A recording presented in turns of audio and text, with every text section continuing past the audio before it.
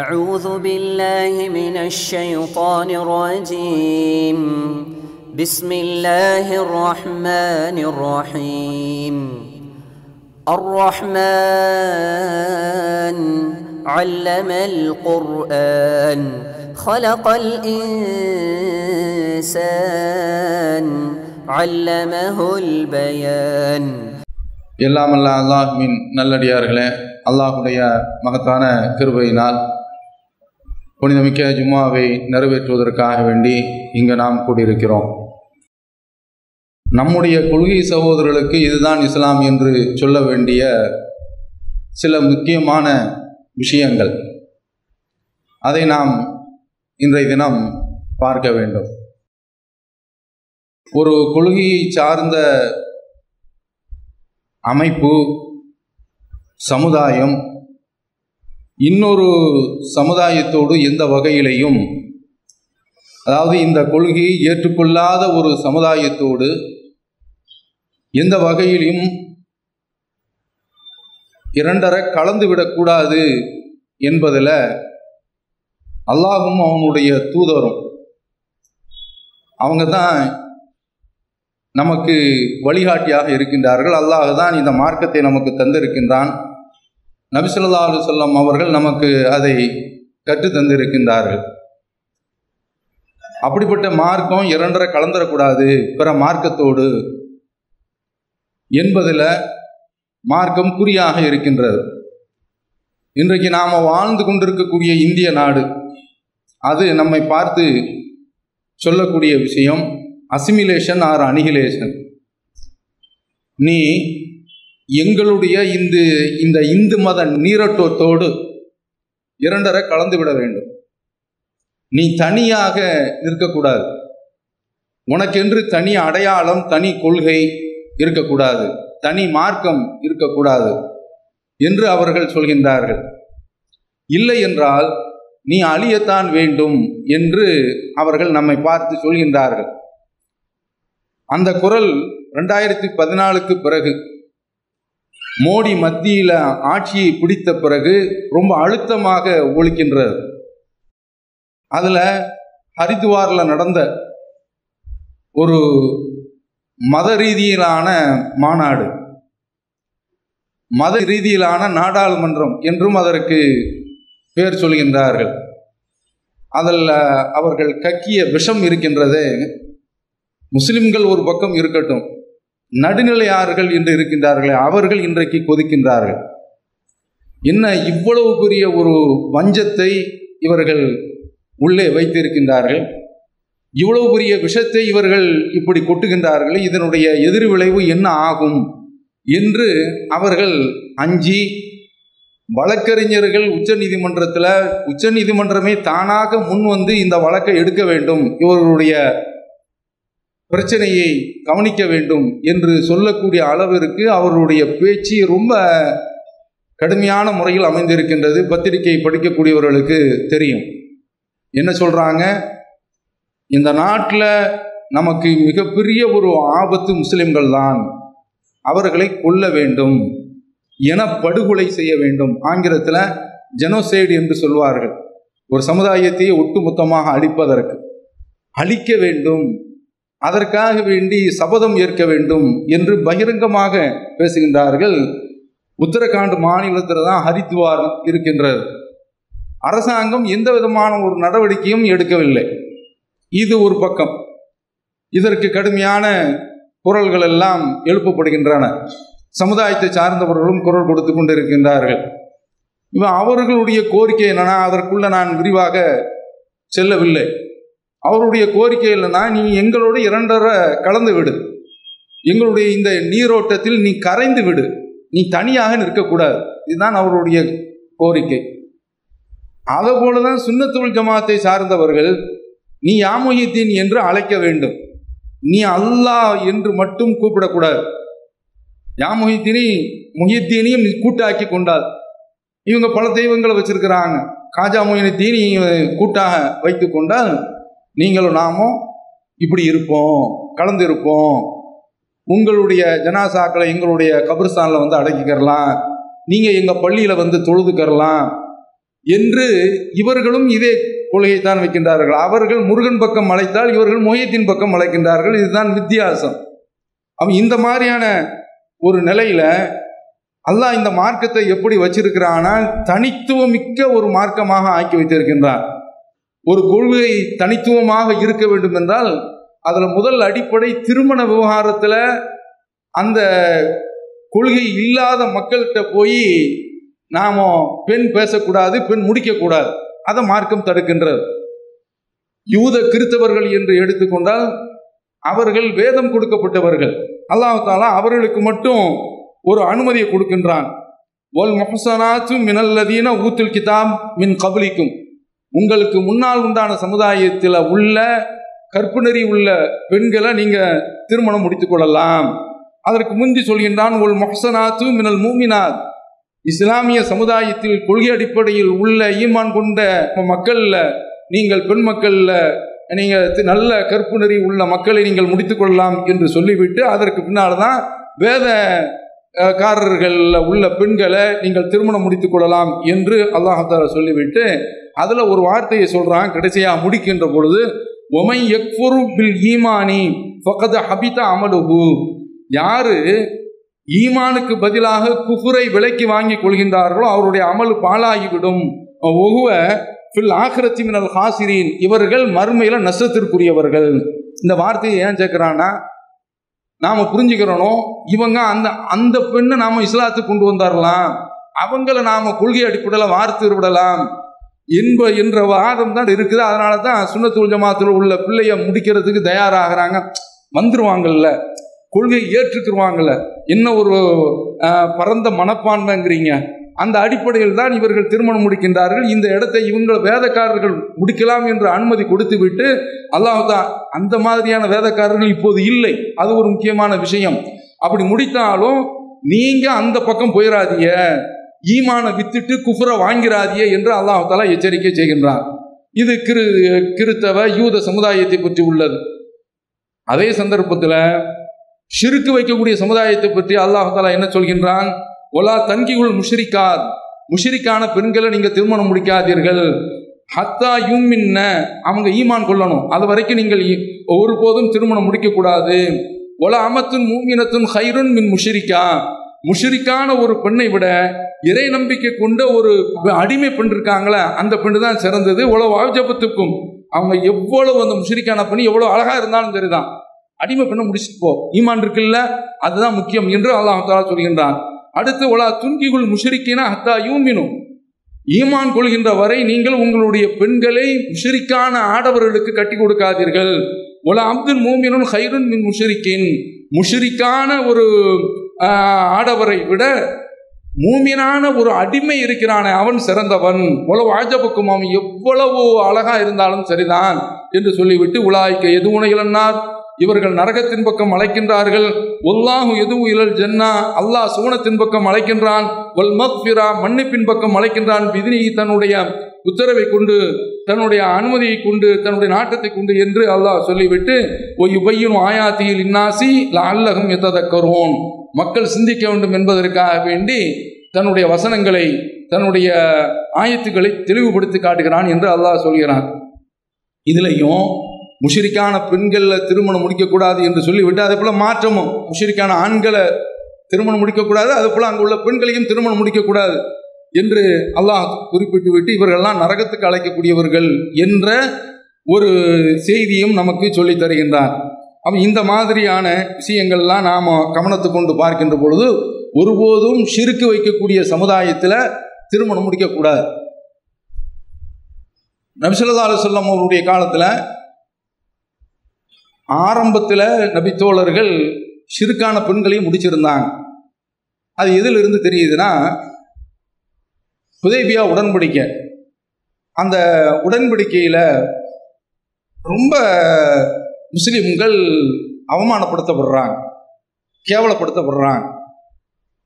அதில் ஒன்று ஒப்பந்தம் எழுதுகிறாங்க. ரசூலுல்லாஹ் உம்ராவுக்கு தான் வந்திருக்கிறாங்க, திரும்ப திரும்ப சொல்கிறாங்க, ஆயுதத்தை எடுத்துகிட்டு வரல, உங்களோடு போர் தொடுக்க நான் வரல, உம்ரா செய்வேன், திரும்பி போயிடுவோம் என்று எவ்வளவோ சொல்கிறாங்க. அவங்க ஏற்றுக்கிற மாட்டேங்கிறாங்க. இந்த வருஷம் நீங்கள் வரக்கூடாது, திரும்ப போயாரும் என்று சொன்ன உடனே சரி ஒப்பந்தத்தை எழுதுவோம் என்று எழுதக்கூடிய எழுத்தாளர்கிட்ட நபி ஸல்லல்லாஹு அலைஹி வஸல்லம் எழுதுப்பான்.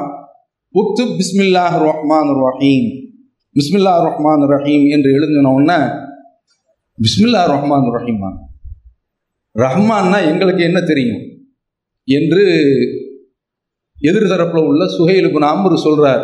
அவர் தான் பேசுகிறார். ரஹ்மானை பற்றி எனக்கு என்ன தெரியும், எங்களுக்கு அதெல்லாம் தெரியாது. அல்லாஹ் சொல்கிறான்ல, ஒய்தா கீல லஹும் உஸ்ஜுது லிர்-ரஹ்மான், நீங்கள் ரஹ்மானுக்கு சஜதா செய்யுங்கள் என்று சொன்னால் காலு வமர் ரஹ்மான், ரஹ்மான்னா யாருப்பா என்று அவர்கள் கேட்கின்றார்கள். அனஸ்ஜுது லிமா தஅமுருனா, நீங்கள் சொல்கிற ஆளுக்கெல்லாம் நாங்கள் சஜதா செய்யணுமா? வஸாதகும் நுஃபூரா, இது இவர்களுக்கு வெறுப்பை அள்ளி தட்டுகின்றது என்று அல்லாஹ் சொல்கிறான்ல, அது இங்கு தான் பிரதிபலிக்கின்றது. ரஹ்மான்னா யாரு என்று சொன்ன உடனே நபி ஸல்லல்லாஹு அலைஹி வஸல்லம் அவர்கள் அந்த இடத்துல அப்படி தயங்குறாங்க. அப்போ உடனே அவர் சொல்கிறார், ஏற்கனவே என்ன எழுதிக்கிட்டு இருந்தீங்க? உடன்படிக்கை போடும்போது அல்லது மற்ற விவகாரங்கள்லாம் முஷ்ரிக் தான், ஆனால் ஒரு வார்த்தை எழுதுவான், பிஸ்மிக் அல்லாஹும்ம, யா அல்லாஹ் உன்னுடைய பெயரால் என்று எழுதுவான். அதை எழுதுங்க அப்படிங்கிறான். எந்த ஒரு கட்டத்திலையும் நபித்தோழர்கள் நபி ஸல்லல்லாஹு அலைஹி வஸல்லம் அவர்களை ஏறிட்டு பார்த்து பேச மாட்டாங்க, எகிரி பேச மாட்டாங்க. லா நக்துபு இல்லா பிஸ்மில்லாஹிர் ரஹ்மானிர் ரஹீம் குரல் கொடுக்குறாங்க. பிஸ்மில்லாஹிர் ரஹ்மானிர் ரஹீம் என்பதை தவிர்த்து வேற எதையும் நாம் எழுதக்கூடாது அப்படிங்கிறாங்க. ரசூலுல்லாஹ் நீ எழுதுங்க அப்படிங்கிறாங்க. அப்படியே நபித்தோழர்கள் அமைதியாகிறாங்க. ரெண்டாவது ஆட்சேபனை, அதாவது முஸ்லிம்களுக்கு ரத்தம் கொதிக்குது.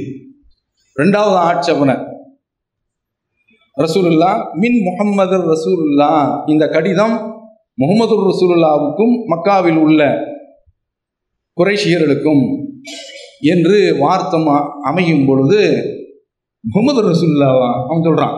முஹம்மது ரசூலுல்லாவா, ரசூலுல்லானா தான் இப்போ உங்களை உள்ளே விட்டுருப்போமே, பஞ்சாயத்து அதில் தானே, நீங்கள் நபிங்கிறது ஏற்றுக்கிறதுல தானே எங்களுக்குள்ள பிரச்சனை, அதனால் மின் முஹம்மது இப்னு அப்துல்லான்னு போடுங்க அப்படிங்கிறான்.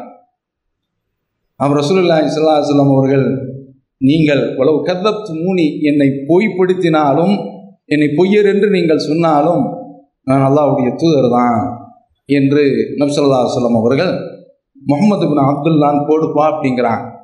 ரசூலுல்லாங்கிற பேர் இடத்தை காட்டு அப்படின்னு சொல்லும்போது அதை அழிக்க சொல்கிறாங்க. அழுகிறது எல்லாம் அவன் சொல்கிறாங்க, லாம் அந்த அழிக்கிற வேலையை நான் செய்ய மாட்டேன், இடத்தை காட்டுப்பா.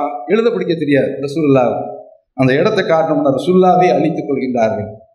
முஸ்லிம்களுடைய ரத்தம் இன்னும் வேகமாக சூடேறுகின்றது. அடுத்து சுஹைல் சொல்றார், உங்களுடைய கொள்கையை ஏற்றுக்கொண்டிருந்தாலும் சரிதான், அவர்கள் மதீனாவிற்கு வந்தால் எங்களிடத்து திரும்ப தந்துவிட வேண்டும் அப்படின்னு சொன்ன உடனே அவன் இந்த சந்தர்ப்பத்தில் நபித்தோழர்கள் சுப்ஹானல்லாஹ் சத்தம் போடுறாங்க. அல்லாஹ் தான் தூய்மையானவன், அந்த வார்த்தையும் ஒரு கண்ணியமான வார்த்தை தான். சுப்ஹானல்லாஹ், அல்லாஹ் தூய்மையானவன், எப்படி முஷ்ரிக்கின்களிடத்தில் ஒரு மூமினை அனுப்ப முடியும் என்று நபித்தோழர்கள் சத்தம் போடுறாங்க. இந்த சந்தர்ப்பத்தில் தான் அபூ ஜந்தல் வர்றாரு. வரும் பொழுது கைஃப உரத்து இலல் முஷ்ரிக்கீன், அவர் கேட்குறார். சுஹைலுடைய பையன் தான் வந்து நிற்கிறார். முகம்மதே, முதல்ல நான் வைக்கக்கூடிய கோரிக்கை என்ன தெரியுமா, இவரை எங்கிட்ட தரணும், என் பையனாக தான் இருக்கிறான், இவரை எங்கிட்ட தந்தாரணும் அப்படின்னு சொல்லும்போது அவங்க உடனே ரசூலுல்லாஹ் சொல்கிறாங்க, நம்ம ஒப்பந்தத்தையே கையெழுத்து போட்டு முடிக்கலையே, ஒப்பந்தமே ஆகலையே, பேசிக்கிட்டு தானே இருக்கிறோம், இவரை எப்படி நான் திரும்ப தர முடியும் போது, நான் உங்களிடத்தில் ஒப்பந்தத்தை தொடர வேண்டும் என்றால் மரியாதையை எங்கிட்ட ஒப்படைங்க, இல்லைன்னா நான் திரும்ப போகிறேன் அப்படின்னு சொன்ன உடனே நபி ஸல்லல்லாஹு அலைஹி வஸல்லம் அவர்கள் சரி அப்படிங்கிறாங்க. இவ்வளோ நேரம் டெம்பரேச்சரை, வெப்பத்தை ஓரளவுக்கு அடக்கி கொண்டிருந்த உமர் ரலியல்லாஹு அன்ஹு அவர்கள் எழுந்துச்சிட்டாங்க. வார்த்தையே ரொம்ப இது மாதிரி மற்ற நபி தோழர்கள் ரசூலுல்லாஹ்ட்ட பேச மாட்டாங்க. அலஸ்த நபி அல்லாஹி ஹக்கா, நீங்கள் அல்லாஹ்வுடைய நபியா இல்லையா அப்படிங்கும்போது ரசூலுல்லாஹ் குல்து பலா, ஏன் இல்லை. சரி, அடுத்து நாமோ அலஸ்னா அலல் ஹக்கு அதுனா அலல் பாத்தில், நாம சத்தியத்திலையும் நம்முடைய எதிரி அசத்தியத்திலும் இல்லையா, ரசூலுல்லாஹ் பலா, அதில் என்ன சந்தேகம் என்று சொல்கின்றார்கள். அடுத்து உமர் ரலியல்லாஹு அன்ஹு அவர்கள் என்ன காரணத்திற்காக வேண்டி நாம தாழ்ந்து போக வேண்டும் இந்த முஷ்ரிக்கீன்களிடத்தில், இவர்களிடத்தில் நாம் இறங்கி போக வேண்டிய அவசியம் என்ன, தேவை என்ன அப்படிங்கிறாங்க. இந்த சந்தர்ப்பத்தில் ரசூலுல்லாஹ்வுக்கே தெரியுது நாம் கொஞ்சம் இறங்கி போறோம் என்று சொல்றாங்க. அல்லாஹ்வுடைய தூதர், இந்த வார்த்தை வேறு யாரும் சொல்ல முடியாது, ஆனால் ரசூலுல்லாஹ் நான் அல்லாஹ்வுடைய தூதர், நான் அவனுக்கு மாறு செய்ய மாட்டேன் என்று இப்படி சொன்ன உடனே இங்கு அவர்களால் பேச முடியல. அபூபக்கர் ரலியல்லாஹு அன்ஹு ஒரு இடத்துல போய் இன்னும் சில கேள்விகள் எல்லாம் பேசுறாங்க. அபூபக்கர் ரலியல்லாஹு அன்ஹு ஒரு இடத்துல போய் கொட்டுறாங்க. அபூபக்கர் ரலியல்லாஹு அன்ஹு அவர்கள் ரசூலுல்லாஹ்வுடைய நிழல், ஒரு வார்த்தை ஏறிட்டு அவங்கள ஒரு பார்வை ஏறிட்டும் பார்க்க மாட்டாங்க, எதிர்த்தும் கேட்க மாட்டாங்க. ரசூலுல்லாஹ் சொன்ன பதில அப்படி இவங்க சொல்லிவிட்டு நகர்ந்து விடுகின்றார்கள். அவங்க இப்படியெல்லாம் இருந்தவங்க இவங்க என்ன செய்யறாங்க தெரியுமா? மக்காவில் இவங்களுக்கு 2 பெண்கள் இருக்கிறாங்க, முஷ்ரிக்கான பெண்கள். அவங்களோட வாழ்க்கை ஒப்பந்தம் தொடர்கின்றது. உமர் யௌமஇதின் இம்ரஅத்தைன், புகாரில் வரக்கூடிய செய்தி, ஹுதைபியா உடன்படிக்கையில எடுத்து நீங்கள் படிக்கும் போது பார்க்கலாம். உமர் ரலியல்லாஹு அன்ஹு அவர்கள் அன்றைய தினத்திலேயே 2 பெண்களை உடனே விவாகரத்து செய்து விடுகிறார். இதுதான் ஈமான். இந்த மாதிரியான ஒரு நிலையில இருக்கக்கூடிய முஹம்மது ஸல்லல்லாஹு அலைஹி வஸல்லம் அவர்களுக்கு அல்லாஹ் தஆலா சொல்றான், யா அய்யுஹல்லதீன ஆமனு, ஈமான் கொண்டவர்களே, இதா ஜாஅக்குமுல் முஃமினாத் முஹாஜிராத்தின், மூமினான பெண்கள் ஹிஜ்ரத் செய்து வந்தால், ஒப்பந்தம் எதை உள்ளடக்கவில்லை என்றால் ஆண்களை பற்றி தான் பேசுகின்றது, ஆண்களா பெண்களா என்று வரவில்லை. வந்தவரை நீ காரணத்தை முன்னிட்டும் திரும்ப தந்துவிட வேண்டும், மூமினாக இருந்தாலும் சரிதான் என்றுதான் ஒப்பந்தம். ஆனா பெண்ணா இல்லை, ஆனால் வார்த்தைகள் ஆண்பாலான வார்த்தைகள் தான். இப்போது யார் ஓடி வர்றா? உக்பத் இப்னு அபீ முஆய்த்துடைய மகள் உம்மு குல்சூம், பருவ வயதை எட்டியிருக்கக்கூடிய ஒரு பெண்ணு, தன்னந்தனியாக அல்லாஹ் மீது உள்ள காதலால் நாட்டை துறந்து வீட்டை விட்டுவிட்டு, இஸ்லாத்தினுடைய மிகப்பெரிய ஒரு பகிரங்க விரோதி, இஸ்லாத்தை அழிக்க வேண்டும் என்று நினைத்தவன், முஹம்மது ஸல்லல்லாஹு அலைஹி வஸல்லம் அவர்களை ஒழித்து கட்ட வேண்டும் என்று நினைத்தவன், அவனுடைய மகள் தன்னந்தனியாக அங்கிருந்து ஓடி வந்து விடுகின்றாள். இப்போது நபி ஸல்லல்லாஹு அலைஹி வஸல்லம் அவர்களுடைய சிந்தனையில என்ன வரும்? ஒப்பந்தத்தினுடைய அடிப்படையில் திரும்ப தானே அனுப்பணும் என்ற அந்த சிந்தனை ஓட்டம், மன ஓட்டம் வந்துவிடக்கூடாது. மக்கத்து முஷ்ரிக்கீன்கள் பெண்கள் வந்துட்டாங்க, ஒப்பந்தம் என்ன, திரும்பத்தான் என்று கேட்கின்றார்கள். அப்போதுதான் அல்லாஹ் குறுக்க வருகின்றான், யா அய்யுஹல்லதீன ஆமனு, ஈமான் கொண்டவர்களே, இதா ஜாஅக்குமுல் முஃமினாத் முஹாஜிராத்தின், மூமினான பெண்கள் நாட்டை விட்டு, பெற்றோரை விட்டு, ஊரை விட்டு, உறவை விட்டு, அத்தனையும் விட்டு, இரத்த பந்தத்தை விட்டு உங்களிடத்தில் வந்துவிட்டால், ஃபம்தஹினூஹுன்ன, அவர்களுக்கு ஒரு சோதனையை வையுங்கள். அல்லாஹு அஅலமு பி ஈமானிஹின்ன, நீங்கள் சோதனை வைப்பீங்க, அவங்க உள்ளுக்குள்ள ஈமான் கொண்டிருக்கின்றார்களா இல்லையா என்பது அது எனக்குத்தான் தெரியும், வெளிப்படையை பார்த்து கொள்ளுங்கள். அல்லாஹு அஅலமு பி ஈமானிஹின்ன ஃபஇன் அலிம்துமூஹுன்ன முஃமினாத், அவர்கள் மூமினான பெண்கள் என்று நீங்கள் தெரிந்தால், ஃபலா தர்ஜிஊஹுன்ன இலல் குஃபார், காஃபிரான மக்களுக்கு மத்தியில் நீங்கள் ஒருபோதும் அவர்களிடத்தில் அனுப்பி விடாதீர்கள். லா ஹுன்ன ஹில்லுல் லஹும் வலா ஹும் யஹில்லூன லஹும், இவர்கள் இந்த பெண்கள் அந்த ஆடவர்களுக்கு அனுமதி கிடையாது, அந்த ஆடவர்கள் மூமினான இந்த பெண்களுக்கு அனுமதி கிடையாது. இதனால சொல்றான், வலா தும்சிகு பி இஸ்மில் கவாஃபிர், காபிர்களுடைய ஒப்பந்தத்தில் இவர்களை பிடிமானத்தில் நீங்கள் கொண்டு போய் விட்டு விடாதீர்கள். அல்லாஹ் அடிச்சாராம். நபி ஸல்லல்லாஹு அலைஹி வஸல்லம் அவர்கள் உம்மு குல்சூமை வச்சுட்டான், இங்க இருந்துக்க என்று சொல்லிவிட்டார்கள். இதை நான் எதற்கு சொல்கின்றேன் என்று சொன்னால், ஒரு காலகட்டத்திலேயும் மூமினான பெண்கள் முஷ்ரிக்கீன்களுக்கு அனுமதி கிடையாது. அதுபோல மாற்றமாகும், எதிராகவும் நீங்கள் வைத்துக் கொள்ளுங்கள். இந்த மாதிரியான இந்த விஷயங்கள்லாம் வந்த உடனே உமர் ரலியல்லாஹு அன்ஹு அவர்கள் 2 பெண்களை விவாகரத்து செய்து விடுகின்றார்கள். முஷ்ரிக்கான பெண்களுக்கும் நமக்கும் தொடர்பு இருக்கக்கூடாது என்ற அடிப்படையில் அவர்கள் விவாகரத்து செய்து விடுகின்றார்கள் என்பதை நாம இந்த ஹுதைபியா உடன்படிக்கையில் இருந்து பார்க்க முடிகின்றது. அப்போ அதனால தான் நாம் தெளிவாக புரிந்து கொள்ள வேண்டும், எந்த ஒரு கட்டத்திலையும் முஷ்ரிக்கானவர்களிடத்தில் சம்பந்தம் இருக்கக்கூடாது, அவர்களோடு திருமண தொடர்பு இருக்கக்கூடாது. ஆனால் இந்த ஒளியை ஏற்றுக்கொண்ட இளைஞர், ஏற்றுக்கொண்ட பெண்கள் இருக்கிறாங்க, கொஞ்ச நேரம் குறைவாக இருக்கிறாங்க. அந்த பெண்கள், நான் இதற்கு முந்தி கதறி இருக்கின்றேன், அழுது சொல்லியிருக்கின்றேன், இது மாதிரியான பெண்களை கைவிடாதீர்கள் என்று சொல்லியிருக்கின்றேன். ஏற்கனவே கொள்கையில பிடிமானம் உள்ள ஒரு பெண் இருக்கின்ற பொழுது, சரி ஊர்ல உனக்கு அந்த மாதிரி பிடிக்கலையா, வெளியூருக்கு போ, பக்கத்து ஊருக்கு போ, கொஞ்சம் தூரம் போ. ஏன் நீ கொள்கை அடிப்படையில் உள்ளதை விட்டுட்டு என்ன எதிர்பார்ப்பில் போறாங்கன்னா வந்துருவாங்கல்ல, இதுதான் இவர்களுடைய வாதம். வந்துருவாங்கங்கிறது அது நாம உறுதி சொல்ல முடியாது. அல்லாஹ் சொல்றான்ல, கண் தெரியாத ஒரு நபி தோழர் வர்றாங்க, ரசூலுல்லாஹ்ட்ட பேசுறாங்க. எப்போது கண் தெரியாத நபி தோழர் வருகின்றார் என்றால், மக்காவில் உள்ள விவிஐபிக்கெல்லாம் உட்கார்ந்துருக்காங்க, பெரும் பெரும் புள்ளிகள். ரசூலுல்லாஹ்வுடைய எதிர்பார்ப்பு என்னன்னா, இவங்க இஸ்லாத்துக்கு வந்துருவாங்கல்ல என்ற எதிர்பார்ப்பு. அப்போ அவர் கேள்வி கேட்கிறாரு. ரசூலுல்லாஹ் அப்படி கடுகெடுத்து முகத்தை திருப்பிட்டாங்க. அடிக்கிறான் பாருங்க ரப்புல் ஆலமீன். அபஸ வத்த வல்லா, கடுகெடுத்தார், புறக்கணித்து விட்டார். அஞ்சாஹுல் ஆமா, கண் தெரியாத ஒருவர் வந்த பொழுது இவர் புறக்கணித்து விட்டார் என்று கண்டித்து விட்டு பின்னால சொல்றான், இவர் தூய்மையாகத்தான் இருப்பார் என்று உனக்கு எப்படி தெரியும்? இவர் வந்துட்டாரு, அதனால உறுதிப்பாட்டோடு இருப்பார் என்று நீ எப்படி முடிவு செய்ற என்று அல்லாஹ் தஆலா அவர்களை பற்றி அபசவத்த வல்லா அஞ்சாஹுல் ஆமா உமா இதுரீக்கல் அல்லஹு எஸ்ஸக்கா, அவரு தூய்மை பெற்று விடுவார் என்று நீ உனக்கு எப்படி தெரியும் என்று அல்லாஹ் தஆலா சொல்லிவிட்டு அடுத்து அல்லாஹ் தஆலா சொல்கின்றான், அம்மா மனுஸ்தகனா, எவன் இதை புறக்கணிக்கின்றானோ அந்தல கசத்தா, அவர் நீ பட்டுக்கம்பளம் போட்டு வரவேற்கின்றார். ஒமா அலைக்க அல்லாஹ் எஸ்ஸக்கா, அவன் திருந்தலன்னா உனக்கு கேள்வி கிடையாது. இவர் போயிட்டா உனக்கு கேள்வி. இவரை கவனிக்கிறது, இவருக்குள்ள கொள்கையை சொல்வது உனக்கு கடமை. இவர் பிடிச்ச மீனை தான் நீ பார்க்கணுமே தவிர பிடிக்க போற மீனை நீ பார்க்காத என்று அல்லாஹ் சொல்கின்றானே. இதுல என்ன சொல்ல வர்றான் ரப்புல் ஆலமீன்?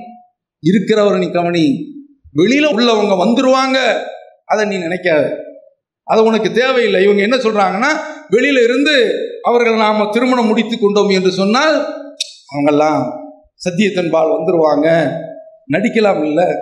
ஏன்னா அது ஒரு திருமண வாழ்க்கை என்பது சாதாரணமான விஷயமா? மாப்பிள்ளை கிடைக்கல, அவன் ஒரு மாப்பிள்ளை அமைகிறான், அடுத்து வரதட்சணை வேண்டாம் என்று சொல்கின்றான், அடுத்து பிரசவம் செலவு அதான் அவன் ஏத்துக்கிறான். அப்ப இப்படிப்பட்ட ஒரு மாப்பிள்ளையை அப்படியே விடுவாங்களா? தர்காவில் உள்ளவங்க அப்படி இந்த வாய்ப்பை பயன்படுத்தி இந்த கொள்கையை ஏற்றுக்கொள்ளாமல் இருக்கிறாங்க இல்லையா? நாம பார்த்த வரைக்கும் இது மாதிரி இருக்கிறதா என்று தெரியவில்லை. ஆனால் ஒரு கணவர் வந்து விடுகின்றார், வந்து அவருடைய மனைவி அந்த கொள்கையை ஏற்றுக்கிறாங்களான்னா இல்லை. இந்த பள்ளிக்கு கூப்பிடும்போது உங்க வழி வேற என் வழி வேற சொல்லிட்டு இன்றைக்கு இருக்கிறாங்கல்ல. ஆனா கணவர் தௌஹீதுல இருக்கிறார், பார்த்தீங்களா? அப்ப அவங்க என்ன நிலையில இருக்கிறாங்க? அப்படிதான் இருப்பாங்க. ஏன் அல்லாஹ் தஆலா குர்ஆன்ல சொல்றான், லரபல்லாஹு மஸலன் லில்லதீன கஃபரு இம்ராத்த நூஹ் வம்ராத்த லூத். காபிரானவர்களுக்கு அல்லாஹ் தஆலா உதாரணத்தை காட்டுறான். யாரு? நூஹுனுடைய மனைவி. எப்பா சாதாரணமான பிரச்சாரமா? 950 ஆண்டு காலம் பிரச்சாரம் செய்த ஒரு புனிதர், ஒரு புண்ணியர், ஒரு தூய இறை தூதர், முதல் இறை தூதர், அல்லாஹ்வுடைய பட்டியல்ல, தூதர்ங்கிற பட்டியல்ல. வம்ராத்த லூத், லூத்துடைய மனைவி. கானதா தஹ்த அப்தைனி மின் இபாதினா சாலிஹைன், நம்முடைய நல்லடியார்களுக்கு கீழ் இருந்த மனைவிகள் இந்த 2 பேர்களும். ஃபகானதாஹுமா, அந்த 2 பேருக்கும் இந்த 2 பெண்கள் துரோகம் செய்து விட்டார்கள். ஃபலம் யுகுனியா அன்ஹுமா மினல்லாஹி ஷையா, இந்த 2 பேரும் அந்த 2 பேர்களுக்கும், யார்? இந்த 2 இறை தூதர்களும் அந்த 2 பேருக்கும் எந்த சாதனையும் சாதிக்க முடியவில்லை. நீங்க என்னத்தை கிழிக்க போறீங்க? வந்துருவாங்க, தௌஹீதுக்கு வந்துருவாங்க, வரதான் செய்வாங்க, வெளிப்படையில வருவாங்க. உள்ளுக்குள்ள என்ன? நாளைக்கு நீ இறந்து போய்விட்டால் அவர்களுக்கு சொல்லப்பட்டது, அந்த 2 மனைவியர்களுக்கும், நபிமார்களுடைய மனைவியர்களுக்கும் சொல்லப்பட்டது, நரகத்துல போனாங்களா அந்த கூட்டத்தோடு நீங்களும் போய்விடுங்கள் சொன்னானா இல்லையா? இதை நம்ம கவனிக்கிறோமா? அப்ப அதனால தௌஹீத்வாதிக்கு இதுதான் இஸ்லாம் என்று சொன்னால், கொள்கை அடிப்படையில் உள்ள பெண்ணை நீங்க திருமணம் முடிங்க, அதான் இஸ்லாம், அதான் மார்க்கம். எப்படிப்பட்ட மார்க்கம்? பார்க்கிறோமா இல்லையா? முஷ்ரிக்குங்களோடு சேர்ந்து வாழக்கூடாது, இந்த கொள்கை தனித்து இருக்க வேண்டும் என்று சொன்னால் அவன் இந்த கொள்கைக்கு வர வேண்டும் என்றால் தனித்து நில். நபி ஸல்லல்லாஹு அலைஹி வஸல்லம் அவர்கள் பத்ர் போர்க்களத்தில் கைதிகளை கொண்டு வந்து நிறுத்தி இருக்கிறாங்க. வரிசையா அப்படி பட்டியலிட்டு பார்க்கின்ற பொழுது நஷ்டஈட கொடுத்து விட்டு நீங்கள் போகலாம் என்று அல்லாஹ் ஒப்புக்கொண்டு விட்டான். ஆரம்பத்தில் அதற்கு ஆட்சேபனை இருந்தது, அல்லாஹ் அனுமதித்து விட்டான். நஷ்டஈடு வருகின்றது, அதுல ஒரு நகை வருது. அல்லாஹ்வுடைய தூதர் பார்த்துட்டு அப்படியே மனம் கொந்தளிக்கிறாங்க. யாருடைய நகை? தன்னுடைய மகள் ஜெயினப்புடைய நகை. அந்த பெண்ணு யாருக்கு வாக்கப்பட்டிருக்காங்க? மக்கால உள்ள முஷ்ரிக்கு அபுல் ஆஸ். அந்த அபுல் ஆஸுக்கு அவர்கள் வாக்கப்பட்டிருக்கின்றார்கள். நபி ஸல்லல்லாஹு அலைஹி வஸல்லம் அவர்கள் கதீஜா அணிந்த நகை அப்படியே உள்ளம் உருகி போகுது. அப்போ சொல்றாங்க தோழர்கள்ட்ட, ஃபரக்கலஹா, நபி ஸல்லல்லாஹு அலைஹி வஸல்லம் அவர்கள் ரத்தத்தன் ஷதீதா, கடுமையான முறையில் மனம் அவங்களுக்கு உருகிருச்சு, இறங்கிருச்சு. சொல்றாங்க, இன் அன்தும் இன் ராய்த்தும் அன் துத்ரிகூலஹா அசீரஹா. இந்த பெண்ணு தன்னுடைய மகளை சொல்றாங்க, நகையை ஈடா கொடுத்துருக்குறாங்க, நீங்க அந்த நகையை விரும்பினால் நீங்க திரும்ப கொடுத்துக்கலாமே என்று நபி ஸல்லல்லாஹு அலைஹி வஸல்லம் அவர்கள் சொல்றாங்க. அந்த நகை திரும்ப செல்கின்றது. அல்லாஹ்வுடைய தூதர் நிபந்தனை இடுறாங்க, நகையை வாங்கிட்டு என்னுடைய மகளை நீ விடுதலை செய்து விட வேண்டும். நீ ஒரு முஷ்ரிக்கு, அதுவும் அல்லாஹ்வுடைய மார்க்கத்திற்கு எதிராக வந்து நின்றவர் என்ற அடிப்படையில் என் மகளை விடுவிச்சிருப்பான், உன்னோட சேர்ந்து வாழ முடியாது என்று முடிவெடுக்கின்றார்களே, இதுதான் கொள்கை. அந்த மாதிரியான கொள்கையில இருக்கக்கூடியவர்கள் எப்படி இருக்கணும்? அவன் எந்த மாதிரியான ஒரு பெண்ணை நாம திருமணம் முடிக்கணும், இது நமக்கு சொல்கின்றதா இல்லையா? அப்ப அதனால இதை கவனித்து கொள்கையில உள்ள பெண்களை திருமணம் முடிங்க. இருக்கிறாங்க இன்றைக்கு பெரிய ஒரு சமுதாயம். நாம குண்டு சட்டிக்குள்ளேயே குதிரை ஓட்டுவோம். நம்ம ஊர்ல சிறந்தது என்னன்னா, ரொம்ப ரொம்ப உயர்ந்த ஒரு அந்தஸ்து எதிர்த்த வீட்டுல பொண்ணு கிடைக்கிறது, அல்லது பக்கத்து வீட்டுல பொண்ணு கிடைக்கிறது. அதை கொஞ்சம் தாண்டி போனா வட்டாரத்துல கொந்துல, அதை கடுத்து கொந்துனா ஒரு சந்துக்கு இடையில கொந்த தாண்டி போனா வட்டாரம், தெரு, தெருக்குள்ளே பொண்ணு அமைஞ்சிருச்சு. என்ன விதமான ஷிர்கா தௌஹீதான் பாரு. அடுத்த தெருக்குள்ள கிடைக்கல, மேலப்பாளையத்தில் கிடைக்கல, பாளையங்கோட்டைக்கு போ, இருக்கு இன்றைக்கு. ஏன் இங்கே நிற்கின்றாய்? கவனத்தில் வையுங்க. இது மாதிரியான அடிப்படையில் கொள்கையில் உள்ள பெண்களை நாம தேர்வு செய்ய வேண்டும். அப்போதுதான் நாம் தூய இஸ்லாத்தை வழங்கி வைத்திருக்கிறோம் என்று சொல்லிவிட்டு, அடுத்து இன்னும் நிறைய விஷயங்கள் இருக்கின்றன. இன்றைக்கு சுன்னத்துல் ஜமாத்தில் போய் பொண்ணு எடுக்கிறாங்க, அல்லது தௌஹீது சிந்தனை உள்ள வீட்டில் போய் பொண்ணு எடுக்கிறாங்க. அந்த வீட்டில் இவன் போய் எதுவுமே வேண்டாம் என்று சொல்லி பொண்ணு எடுக்கிறான், மிச்சப்படுத்தி கொடுக்குறான். ஆனால் அந்த சம்பந்தப்பட்ட அந்த பெண்ணுடைய தம்பிக்கு அந்த வீட்டில் உள்ளவங்க திருமணம் முடிக்கும் போது என்ன செய்கிறாங்க தெரியுமா? 500 களம், 700 களம். கொஞ்சமாவது நன்றி விசுவாசம் இருக்கின்றதா? இவர்களும் கடைந்தெடுத்த துரோகிகள். எதற்காக வேண்டி விருந்த குறைக்க வேண்டும் என்று சொல்கின்றோம்? எதனால? பெண்ணினம் அழிகின்றது, கொள்றான். இப்போ 2வது உசிலம்பட்டி போன்ற பகுதிகளில் மீண்டும் சிறு குழந்தைகளை கொள்றான். ஒரு வீட்டை விட்டுனே ஓடுறான். பத்திரிக்கை வந்த செய்தி, பெண் குழந்தைகளை கொள்றான். எதற்கு காரணம்? கல்யாண பந்தல்ல செலவு அதிகமாக இருக்குது இல்லையா? இதை நாம கவனத்தில் கொள்றோமா? அதுக்காக வேண்டி தானே தௌஹீத் ஜமாத்து ஒரு கட்டுப்பாடை போடுது. இதுல என்ன செய்யறாங்கன்னா, சில பேர் நடிச்சுக்கிட்டு வர்றாங்க. நடிக்காதீப்பாவா, ஏன் நடிக்கிற? ஏன் ஏமாத்துற ஜமாத்தை? மனிதன் ஏமாற்றப்படக்கூடியவன். ஆனால் இது மாதிரி ஏமாற்று வேலைகளும் நடக்கின்றது என்று சொன்னால், இவர்கள் கொள்கை பேர்களே வேஷம் போடக்கூடியவர்கள், நடிகர்கள், நாடக கம்பெனியை சார்ந்தவர்கள். வேடம் போடாதீங்க. தௌஹீத் ஜமாத் சில கட்டுப்பாடை போடுது. கட்டுப்பட்டு முடிந்தால் கட்டுப்படுங்கள், இல்லை என்றால் பட்டுக்கம்பளம் வைத்து உங்களை அழைக்கவில்லை. ஏன் இந்த மாதிரி ஏமாத்துறீங்க? எதற்காக வேண்டிய ஒரு கட்டுப்பாடை வைக்குது? பெண் இனம் அழிக்கப்படுகின்றது. இந்த சின்னஞ்சிறு சிசு, இந்த மொட்டு எதற்காக வேண்டி கற்கப்பட்டது? நெருப்பிலே பொசுக்கப்பட்டது. இன்று நாளைக்கு விசாரிக்கும் பொழுது இந்த செலவினமெல்லாம் வரும். அதற்காக வேண்டிதானே துடிக்கின்றோம். அதனால இதை கவனத்தில் வைத்து கொள்கை அடிப்படையில் உள்ள திருமணத்தை நீங்க கடைபிடிங்க. கொள்கை அடிப்படையில் உள்ள பெண்களை நீங்க முடிங்க. அல்லாஹ் அருள் சிவானி என்று கூறி நிறைவு செய்து என்னுடைய இந்த முதல் உரையை முடிக்கின்றேன். வாஹிர் தவானா அல்ஹம்துலில்லாஹ்.